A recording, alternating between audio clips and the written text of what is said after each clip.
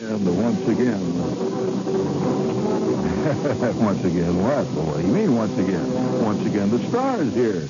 Yes, George. Yeah. Yes, indeed. Hey, listen, I must say that tonight is going to be a little bit of unusual type show. And unusual, I like to think that all of my shows are unusual.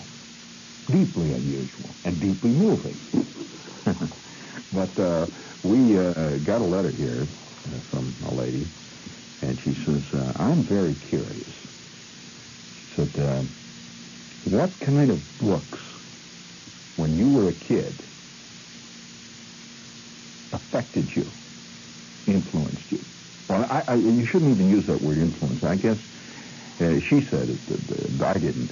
But my feeling is that almost anything that you hear at a certain point in your life and that may involve you ultimately influences you some way or another.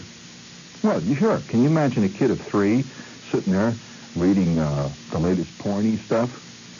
It would influence him. It really would. It would influence his attitude towards life, I would suspect, for the rest of his life, in one way or another. But I got thinking about that, And I said, it's very interesting. Good question. And one of my friends down in the village, a friend of mine who is a writer, incidentally has written a couple of very fine children's books, is a great collector of this stuff. He goes into old bookstores and down on 4th Avenue and down Lower Broadway. There's all kinds of used bookstores down there, and he picks up particularly children's books. I mean, not the usual Dr. Seuss type things, but I'm talking about children's books. I mean, real books. And a couple of days ago, he gave me a copy of a thing that he found on there that really knocked me out, because one of the very first books I can remember as a kid that involved me came about through a teacher, a second grade teacher. You've heard me talk about this. We had this teacher. It was in the Warren G. Harding School, and we had this teacher named Miss Shields, and it was second grade.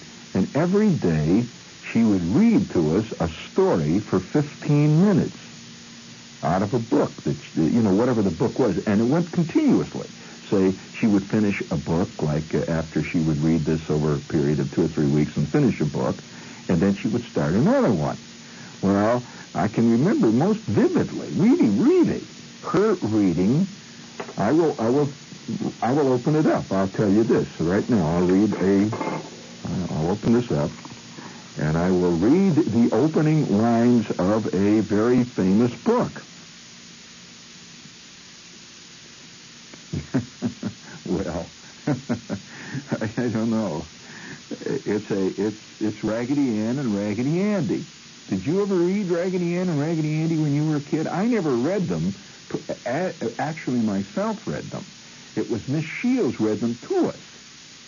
Now, I'm going to ask a question here. I don't know whether or not teachers in school still read to kids.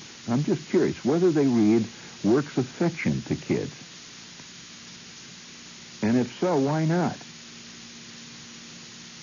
I think that's a damn good question, because some of the most pleasurable moments in my kid life I remember as having spent in a group of kids with somebody reading to us.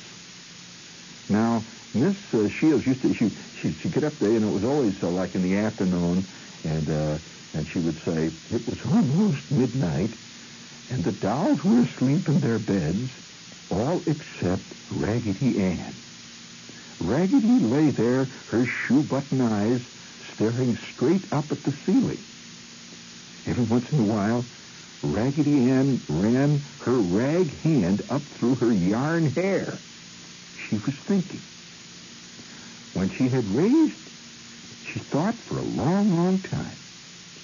And when she had done this, Raggedy Ann raised herself on her wobbly elbows and said, I have thought it all out. At this, all the other dolls shook each other and raised up, saying, Listen, Raggedy has thought it all out. Tell us what you've been thinking, Raggedy, said the tin soldier. We hope they were pleasant thoughts.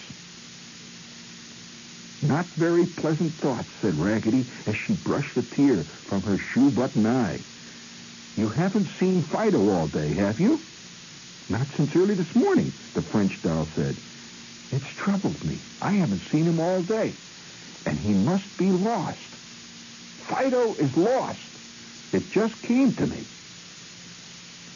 And then Miss Shields would say, well, that's our reading for today. And there's a holy smokes, they lost the dog. Well, I submit that if a kid is involved, when you're a little kid, what are you when you're in second grade? How old are you? Oh, 6, something like that. There's somebody reading to you. Don't think for a minute, just because it's the age of television, that the idea of somebody reading to you would not intrigue you. That means you simply don't know about kids, nor do you know about reading. I tell you that they would probably enjoy it even more because it's so rare today. And I know of another one. She used to read. She would read Raggedy Ann and Raggedy Andy. I always remember this. She used to read the Oz stories. You remember the Oz stories? Dorothy and the Wizard of Oz? Oh, come on. I'll award you a brass fig McGee with bronze oak leaf palm. By the way, the Raggedy Ann stories are genuine classics. And there's a curious quality to them. And when you look at it, I haven't looked at these things. I got this old copy here of one of them. Somebody sent it to me. That these books, are even more popular than they were then. These Raggedy Ann books. They're selling like crazy. But there's a curious quality in them that you can understand why they're classics. I mean, I don't know what there is about them, but they really do it. I'll give you a brass fig McGee with a real giant bronze palm if you can tell me who wrote the Raggedy Ann stories. Now, the Raggedy Ann stories, of course, have created the whole series of dolls and everything else. You go into F.A.O. Schwartz, and they have a whole section devoted to them. But who wrote it? Who created that character? It was a man. One guy created this character. Who was it? And not only did he create the character, but he drew the character. The doll. So there it is. This is the cover. The doll, which has become the Raggedy Ann doll, was drawn by him. He was primarily an illustrator, this guy. And so he illustrated this and then wrote the stories with it. What was his name? Now, there's a guy who created deathless kid literature, and hardly anybody remembers his name. You know some of the other stories? They're still in print. I did a little research on this, in case you're interested. I went out and Bobbs Merrill publishes them. The publisher is, and then they did then. There it is, right on the back of it. That's one of the original. Now, do you know that these things were and still are all in print? And there's not many authors whose books all remain in print over all those years. I mean, this guy's books are still in print. And do you know some of the stories' titles? That was one of the basic stories. In fact, one of the basic books, the one I read from you, is called Raggedy Ann Stories.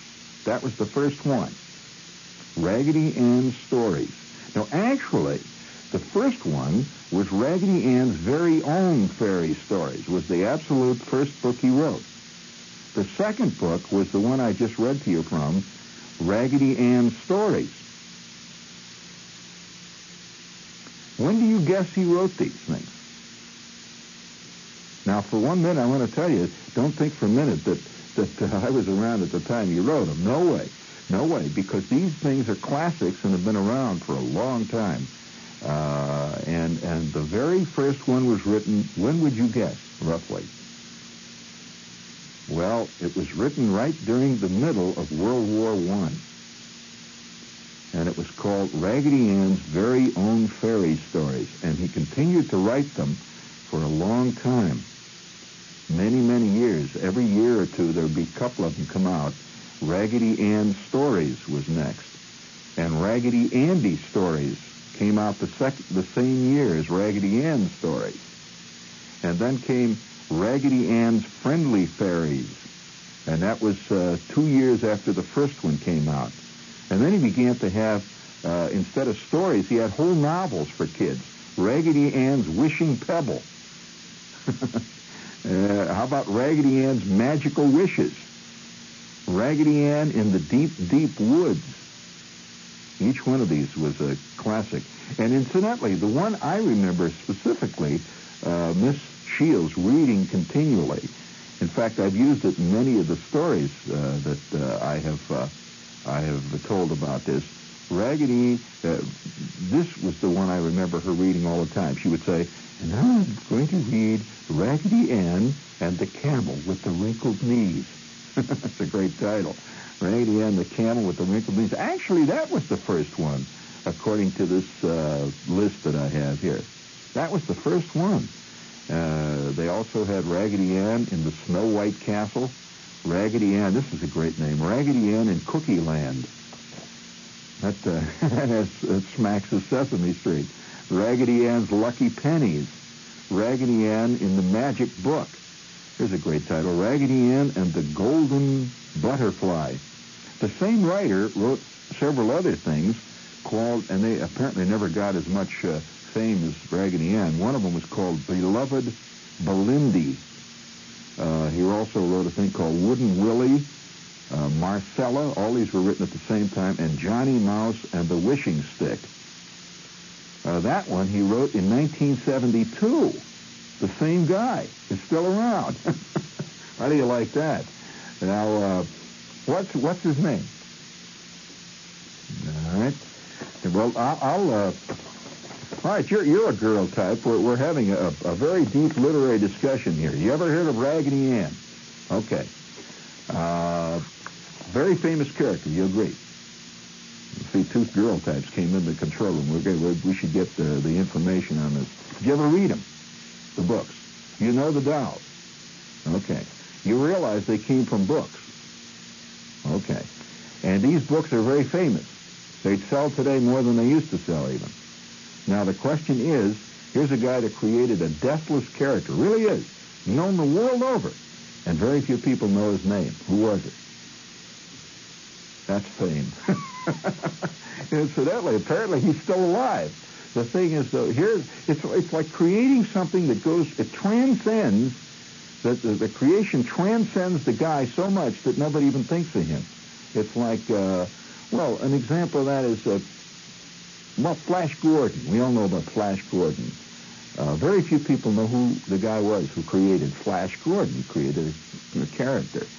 Superman. What was the name of the guy that created Superman? And yet that's in almost every language, all over the world. It must be really maddening to create something that is so fantastic that people all over the world know about it, read it. You know that they have Superman T-shirts in Russia, and yet they don't know who the hell did it. That's right. And that is really and other people create some little piece of totally nothing. They become world famous. They're on the Johnny Carson show every night with Zsa Zsa Gabor. It's made into a movie. They never write again, you know.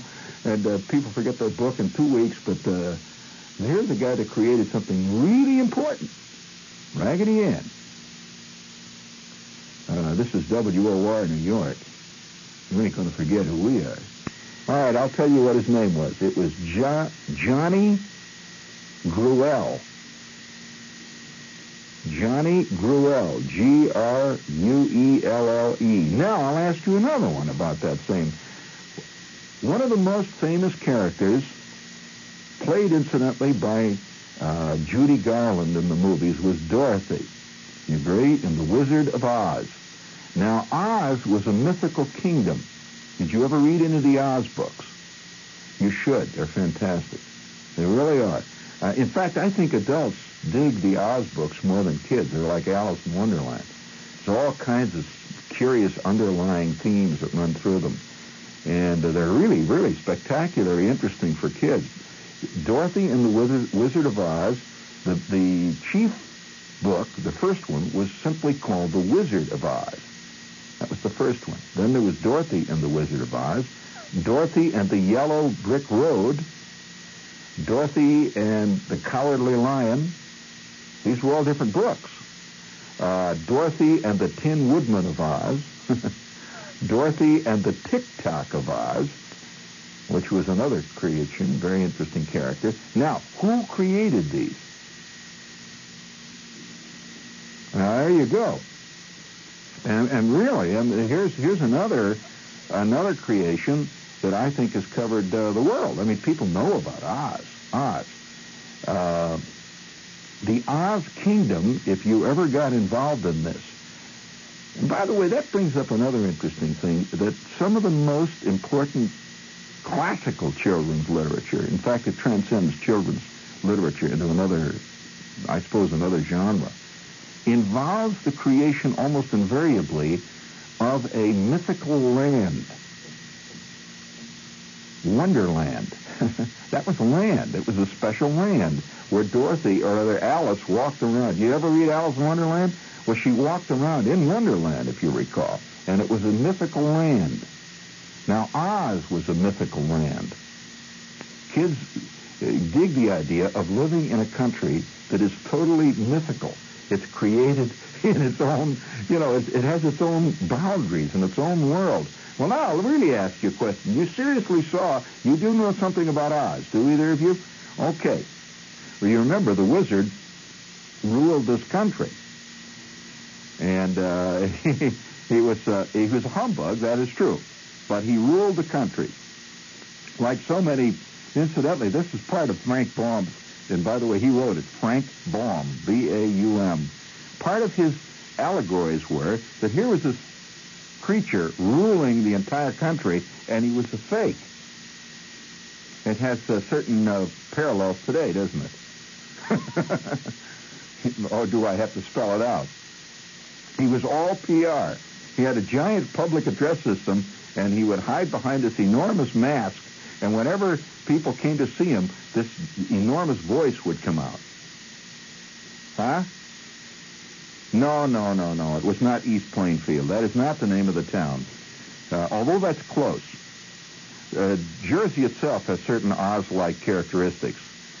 There are certainly plenty of munchkins living along Route 46 over on 22, too. So, all right, what were the other people? All right, I'll give you another guess or another help.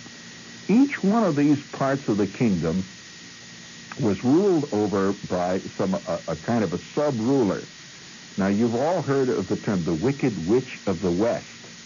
Now, the Wicked Witch of the West was one of the rulers of Oz.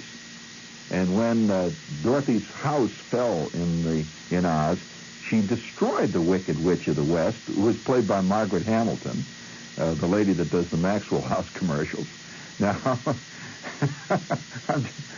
I'm telling you the truth. The Wicked Witch of the West ruled the western part of Oz, or at least one of the segments of the western part. What was the country she ruled? Who were the people that she was a tyrant over? No, nothing with wings. The people, those were creatures that lived in Oz. They were not people. There were denizens of Oz. There were 4 different kinds of people. There were the munchkins. Now, you could tell what country you were in, and this was part of the mythology of Oz, and it really fascinated kids. You could tell what part of the country you were in by the fact that the people were shaped differently, and the country was a different color. In short, if you looked out of the window and you saw that the country was yellow, everything was yellow, the trees were yellow, everything, bright yellow, you knew what part of Oz you were in. If you looked out of the window and one part of the country was blue, you were in another part. And you know what the logic behind that was? Well, most kids, when they're in school, when they're like in 2nd grade or 3rd grade, you take a course called geography, right? Well, you have a geography book, correct? And you look in your geography book, you will notice that the different countries in a map are different colors. Now, wouldn't it be great if in real life they were? That's the premise of Oz, in a sense, that if you look at a map of the United States, or let's say you look at a map of the world, some countries are green, some are red, some are green, purple, blue. They have all these different colors. Well, in Oz, they actually were those colors. These countries had fantastic colors. So the central city had a specific color. And it was very important to understand why that color, because the color itself was important. No, they made a whole thing in the movie about that color. If you recall, Dorothy went to this city, and when she arrived there, they said before she could enter, they all had to wear these special glasses. Now, why did she put on those special glasses? Huh? No, not rose-colored glasses. Boy, you guys really, no way. Huh? Why? Well, you don't know why. Well, this is a whole important part of the story. I don't think you even got the story. I suspect a lot of people who watch movies only watch them halfway and don't get what the movie's really about. Yeah, really, I mean that. All right, I will explain this to you. The central city of Oz was the Emerald City. Okay. Now, why then, now come on, listen, why then, when you visited the Emerald City, which was like visiting the Vatican or something, no, it was a very important city, and the whole story of the movie, but of course this was not true in the books. The whole story of the movie was Dorothy's trip to go to the Emerald City. Now, there were certain reasons why she went to the Emerald City. What were they? What's that, to see it? No. No, wait a minute. Now, wait. No, you guys are going to see the wizard, but why? No, wait a minute. No, you're all wrong, all of you. Gee whiz. All right, I'll tell you. Who were her companions? Now, come on, Joe, please. Who were her companions on the trip? All right, now, they were the reason for her visit. I will not. No, that's only one. All right, now I will explain this to you. So just quit hollering. We're causing a lot of excitement in the control room. That as Dorothy traveled, now we have to go earlier than this. How did Dorothy arrive in Oz, and where did she live prior to going to Oz? Kansas. Okay. Now, all right. What was the name of her dog?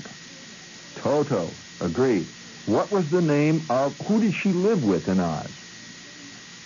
Yes, and what were their names? Aunt Em. She never said Emma. She said Aunt Em, and Uncle.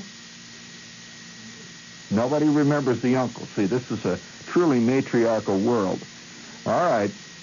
When the tornado hit, she was taken by a tornado, correct? Now, as you know, Kansas does have tornadoes. And the house was swept up, and Dorothy was asleep at the time, and her aunt and uncle were outside. They had escaped apparently, and of course the house crashed down. It went through an unimaginable journey. It landed in this strange place, which Dorothy then knew she was in Oz. Now, as she struggled out of the house, what happened then? Who did she meet? Well, she was greeted by these people who danced around her, and they were dancing because she had just inadvertently killed a dictator. Her house had landed on the Wicked Witch of the West, and all the people were around there dancing and singing because she had saved them from this fantastic tyrant. Well, at that point, she was like a star there. She had just all happened to her, see? And, of course, this is a kid dream, right, for starters, to all of a sudden you're very famous for something that didn't take much work to do. Now, okay, now she started a trip to the Emerald City because she was told in the Emerald City the wizard lived, and the wizard could get her back to Kansas. You were quite right there. But then there were more important reasons that began to evolve as she traveled back. Now, she met the Scarecrow. Now, what was the problem with the Scarecrow? He did not have any brains. That's right. Now, the Scarecrow, yet, however, as a kid reading this, he could see how strange this was, because of all the people she met, the Scarecrow was the most intelligent of all. Now, that was a very important point.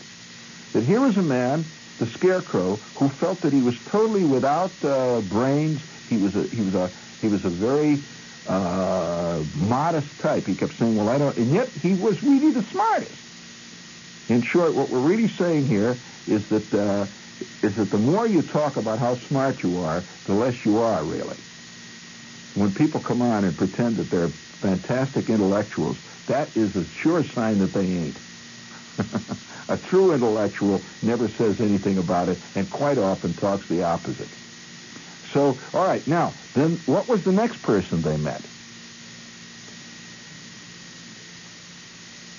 All right, the Tin Woodman.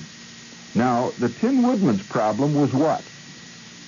All right, now, okay, a heart. But why, well, how had he become a Tin Woodman?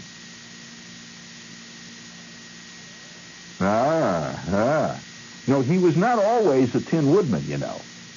That he had been a human type. He had been one of the Oz residents, but what was his job? He was a woodman. And as he would chop wood, often he would get injured, and so they would replace, like he cut his leg or something, and replace it with a tin one. And finally, he cut so much wood that ultimately his entire body was replaced with tin. He was now, and this, incidentally, is according to, I'm telling you the truth, according to, and there he was. How did she find him? What was his state? He was frozen because the rain had come down and had rusted him. And so she had an oil can, they got some oil, and they oiled him, and he began to speak. He had been held frozen for many, many centuries, apparently, and suddenly here he was, and we noticed that he was a very sentimental guy, and yet he claimed he had no heart. So he had to go get a heart. Now, what was the third character? The Cowardly Lion, played by Burt Lahr, who played in the movies The Tin Woodman.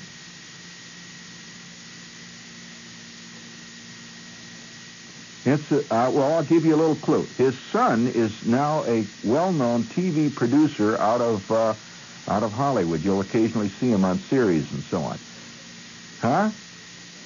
Jack Haley, correct. Who played the Scarecrow? Ray Bolger. Now, she is struggling her way. She is struggling her way. You can see I'm a real student of this world. So she struggles over the yellow brick road. She is told that the yellow brick road leads directly to the Emerald City. Now, what are some of the dangerous places through which she passes? One of them is the Field of Poppies, which causes people and things passing through, unless they're very careful, to fall asleep. You realize, of course, this was an allusion to opium in the story. It really was. There's all kinds of hidden meanings in this thing. Be careful. So who did she find in this Field of Poppies sound asleep? Sound asleep in this Field of Poppies. Well, I'll tell you, the Cowardly Lion was asleep. And that's how she met him. He had fallen afoul of these poppies. Now, she finally got to the Emerald City. Now, she put on these glasses. Now, this is an important point, because I thought this was a very clever part of the Oz stories. There were all kinds of political allegories in it. She arrived in the Emerald City, or at the gates of the Emerald City. There were guards there who told them that they had to put on these green glasses. Now, what was the excuse they gave them for putting on the green glasses? That drew a blank from all of you. Well, let's face it, this is a city made of emeralds. It's supposed to be the most magnificent city ever. It's a fantastic city made of emeralds, and it was so brilliant. In other words, these emeralds, these gems were so bright that you could not look at these things without hurting your eyes. It was tremendous light. So they told them they had to wear these special green glasses when they went to see the wizard. The light was so bright. This fantastic city was made entirely of emeralds. and so they put on these glasses, and they went in to see the Wizard of Oz. Now, next question. Who played the wizard in the movie? Who? That is correct, Frank Morgan. All right, now well, now wait, you can't put this down now. When the wizard finally betrayed himself, he betrayed himself, and how did they discover that he was not indeed real? Excuse me? Yeah, that's right. And there he was, sitting there, crouched down, and he had what? He had a microphone, and he had this giant voice that was roaring out. Now, isn't that a pretty doggone interesting allegory as to your usual political leader? That's what that was about. Here he was ruling this. He's a little nothing, see, and he was ruling the whole world with this fake loudspeaker, and it was tremendous. It was feeding an enormous power. Well, they discovered he wasn't, but what made him great was he admitted it. He says, well, all right, I'm a humbug. He says, but I haven't hurt anybody. And at that point, one of them he says, everybody's pleased. They're happy. They've been happy under all this. And which is not a bad point. So at that point, one of them took off their glasses, and they discovered something about the glasses. What was it? That is correct. They took their glasses off, and they discovered the Emerald City was a fake, too. It was not made of emeralds. It was not green, but the only time you thought it was green was when you put the damn glasses on. So all right. Now, how did the